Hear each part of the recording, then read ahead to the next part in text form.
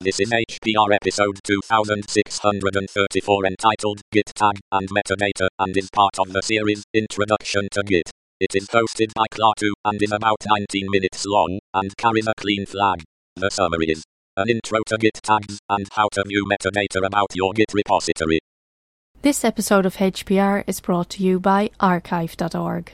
Support universal access to all knowledge by heading over to archive.org/donate.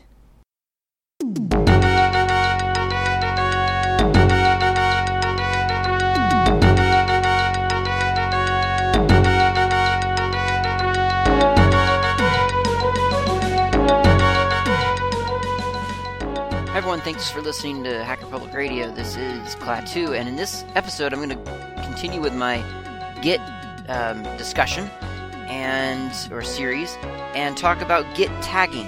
Now, I don't know if it's just because I wasn't using all of the features yet or whether this is actually true, but my impression historically of Git tagging is that it didn't really become fully into its own space until sites like Gitorious and GitLab and GitHub and so on started using Git tags to denote official releases. So Git tag today, I feel like a very popular and almost the default purpose for this command, for the subcommand tag, is is as a release mechanism. So when your software has reached a certain point in its development and you want to put a stamp on it and say, okay, this is an official release, you Git tag it. And when you sync it back up to your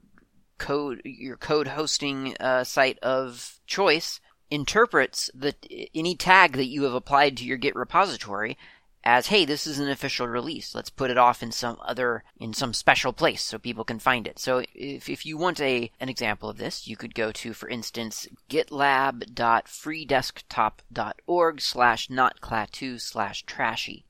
That's gitlab.freedesktop.org/notclaatu/trashy. And in the middle of the page there, you'll see some hyperlinks. That's what we call them on the internet. And among those there's files, commits, branch, tags, readme, and license. So if you click on the tags, you see a new page called tags, and it shows, in its own words, tags give the ability to mark specific points in history as being important. And the effect in the user interface of GitLab and other hosting sites is that they offer an archive of a download containing all the code at that time, in that moment, in that commit. So if you, for instance, want to know that you are going to download and install the 2.3 version of Trashy, then you would go to the website here and you would go to the tags page, and you'd find the 2.3 tag here at the top, and then you would click on the download link, and it gives you an option to download the source, or the zip, tar.gz, tar.bz2, or just a tar file, and you'll be sure that you are downloading Trashy as of commit C13ACDA7. And that's what a tag is. Now, as I say, that's kind of what tagging has functionally become. But traditionally, or at least to my memory, traditionally in Git, tagging was just really an arbitrary way to bookmark a certain commit.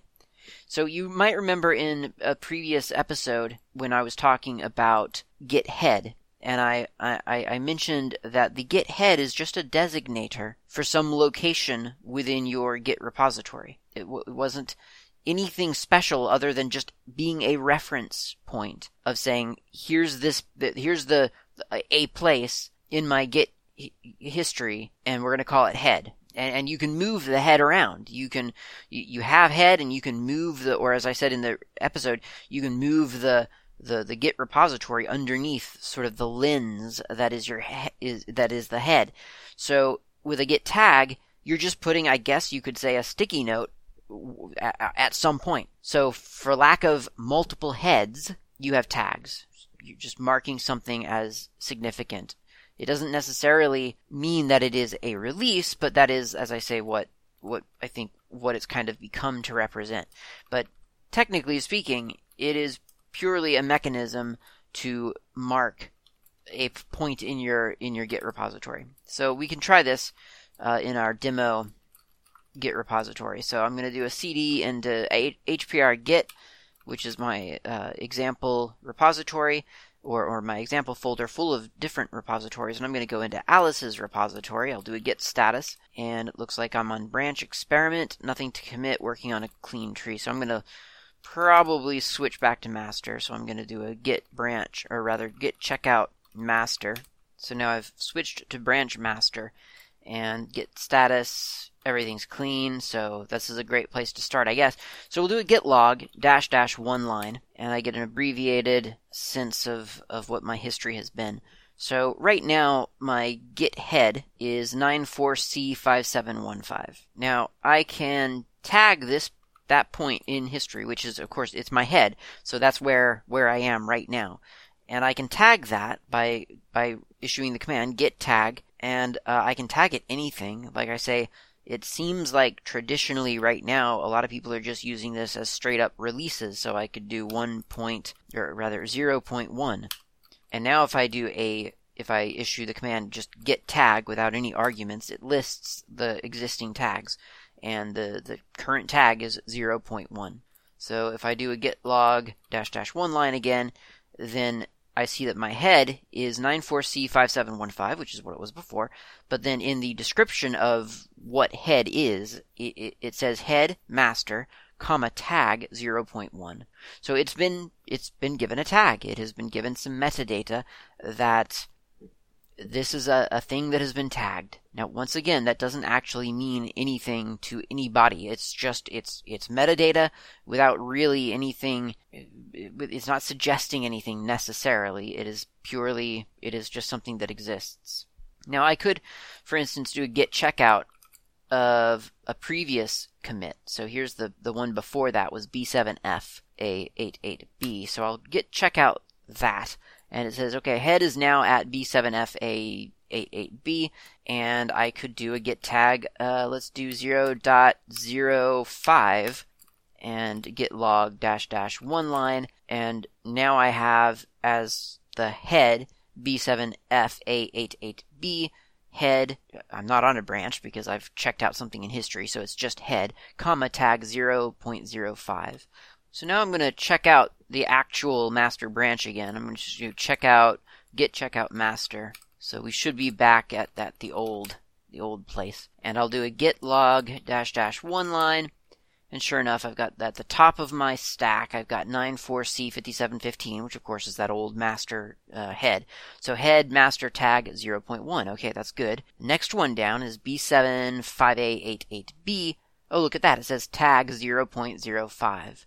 So nothing special about B7F, but I've tagged it as 0.05, retroactively even. And then I've got my headmaster, which I've tagged at 0.1. And tags don't have to be numbers. Like I say, it's a convention, I think, at this point, that tags are numbers. But you could also just do git tag draft, the word draft. And then I'll do git log -- one line. And we see now that headmaster tag draft tag 0.1. There you go. So if you have keywords that you for some reason want to integrate into your Git tagging, you can do that. They don't have to be numbers. Now they do have to be. They cannot have several. They can't have spaces in them. So we could do git tag rough _ draft, and then that's a valid tag. But if I do a git tag quote rough space draft, close quote, then it tells me that's not a valid name, and that's fine. But there's a little bit of freedom there. You can do whatever you want, whatever convention you need. So you can delete tags by git tag -d for delete, and then whatever tag you want to delete. So I'm going to get rid of rough _ draft. It tells me that the tag has been deleted. Again, if I do a git log -- one line, I see that the head is still there, 94C5715. The commit hasn't been changed. The commit itself is fine, but now it says head master tag 0.1, so it's removed the tag rough_draft. And I could do that with anything. I could do git delete or git tag delete 0.1 or 0.05, whatever. Now, interestingly, these tags have not been pushed to the Git repository. So, I mean, if I do a git commit, playing around with tags, and then I could do a git push, origin head, it pushes whatever it needs to push to my fake repository, do git log, everything's the same. But if I went over to my fake repository, which I think was called fake remote, yep it is, and then do a git status, I can't because it's that's not a, forgot, that's a bare repository. So I could do cd into bob, and I could do git pull git log -- one line. I see no, well actually I'm on the wrong branch. Git checkout master. Now if I'll do a git log -- one line, I see no tags here, is what I'm getting at. I see all the new commits that I've made since the previous episode, but I don't see any tags. So how do I get those tags? Well, we'll get out of here. We'll go back over to Alice, and we'll do a git push -- tags origin head. And it very, very verbosely or very explicitly tells you what's happening. So it says total 0, delta 0, reuse 0, delta 0. Okay, so no commit data has been pushed because I'm all up to date. But then it says to/home/clat2/hpr git/fake remote, new tag 0.05 to 0.05, new tag 0.1 to 0.1. So I've pushed now my tags in along with anything else that would need to be pushed, or just the tags by themselves. Now I'll cd back over into Bob's repository here, and I'll do a git pull again. And again, kind of verbosely it confirms, yeah, there are new tags here. So it actually spits out some feedback for you. And then I'll just to confirm, or just to see them, I'll do a git log -- one line. And now I've got 94C5715 head master tag 0.1 and B7F as the second commit with a tag 0.05. So the commits were there, but the tags weren't. Now the tags are. So the tags are a little bit separate from the rest of your data, which I guess is a good reason to call it metadata. It's something that you have to deal with separately, and that's important to remember, because if you don't explicitly git push -- tags, then the tags aren't pushed. They don't leave your computer. They're just reference points for you until you send those up to the server. Now, I've worked in a couple of different places. One place we never used tags outside of our local machines. The other place, so we never did a git push -- tags.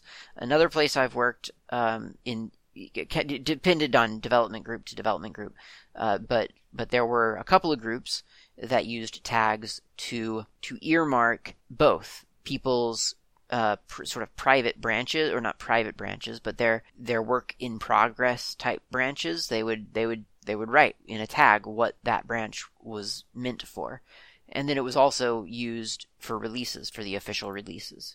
Whatever you use them for, you may eventually need to sort of introspect on your Git repository and see what tags have been applied, or just kind of look at the history of your repository. And there are a couple of different mechanisms for that, which I'm kind of lumping in because we're dealing with metadata in this episode, I guess. So since there are tags, and you know that they kind of exist in a sense separately from the normal data of your Git repository, couple of different ways to look at more information about a repository. So one is git rev-list, and that's git and then space rev, as in revision -list, rev-list. Now, if you just type that in, it just kind of spits out a bunch of different options for you to be confused by. And I mean, it's probably worth talking about each option, but I'm not going to. So the way that I use it is frequently is git rev-list and then space -- branches and then -- tags and then -- pretty. So that's branches, tags, pretty. And pipe that to less maybe. And you see what looks an awful lot like a git log. The verbose git log, not the git log -- one line, but the full on git log. And that's pretty much what you're looking at. It's a list of revisions, and it shows you the commit hashes, shows you the author of the commits, the date that they were made, and whatever commit message was made with that commit. And it shows you all of them for the history of your project. So the reason I'm showing you that is because now you kind of have an idea of the kind of information that you can get programmatically from Git. So for instance, if I do git rev-list --tags --max--count equals 1, then I can get the most recent hash in all branches, the most recent one. I can pull that out from Git. So if I have that value, 94C5715, and then a bunch more numbers, then I can also do what's called a git describe. And git describe then looks at all of the data around a specific commit. So I'm just going to paste that in. So now I'm doing a git describe --tags, and then the output of the previous command, the rev-list, which is 94C5715, of course. And I'll hit return, and then I get a 0.1. So it has just described that commit by tag for me. And of course, if I did the previous commit, the penultimate commit, which I know was B7FA88B, if I do a git describe --tags for that hash, I get 0.05. So you're looking at a specific hash, a commit, and pulling out information about that commit with commands, with subcommands, which is important for when you're trying to script stuff, such as maybe automated releases or nightly builds, and you want to tag them with the date that they were built on or something like that. This is one way that you can do that. You can write into a shell script to get the most recent commit hash, and then to describe that hash in tags,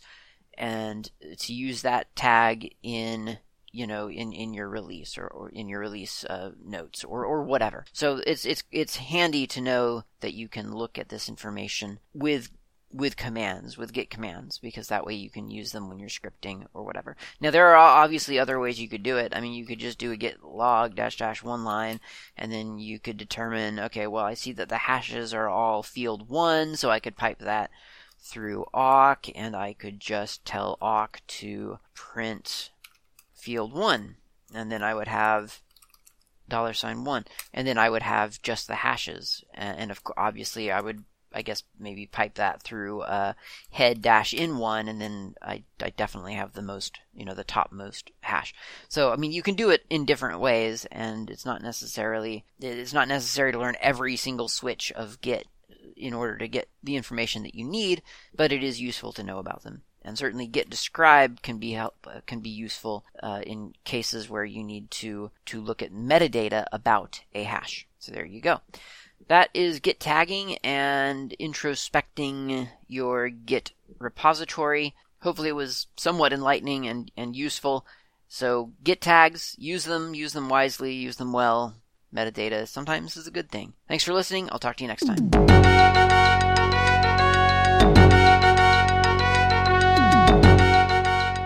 You've been listening to Hacker Public Radio at hackerpublicradio.org. We are a community podcast network that releases shows every weekday, Monday through Friday. Today's show, like all our shows, was contributed by an HPR listener like yourself. If you ever thought of recording a podcast, then click on our contribute link to find out how easy it really is. Hacker Public Radio was founded by the Digital Dog Pound and the Infonomicon Computer Club, and is part of the binary revolution at binrev.com. If you have comments on today's show, please email the host directly, leave a comment on the website, or record a follow-up episode yourself. Unless otherwise stated, today's show is released under a Creative Commons Attribution Share Alike 3.0 license.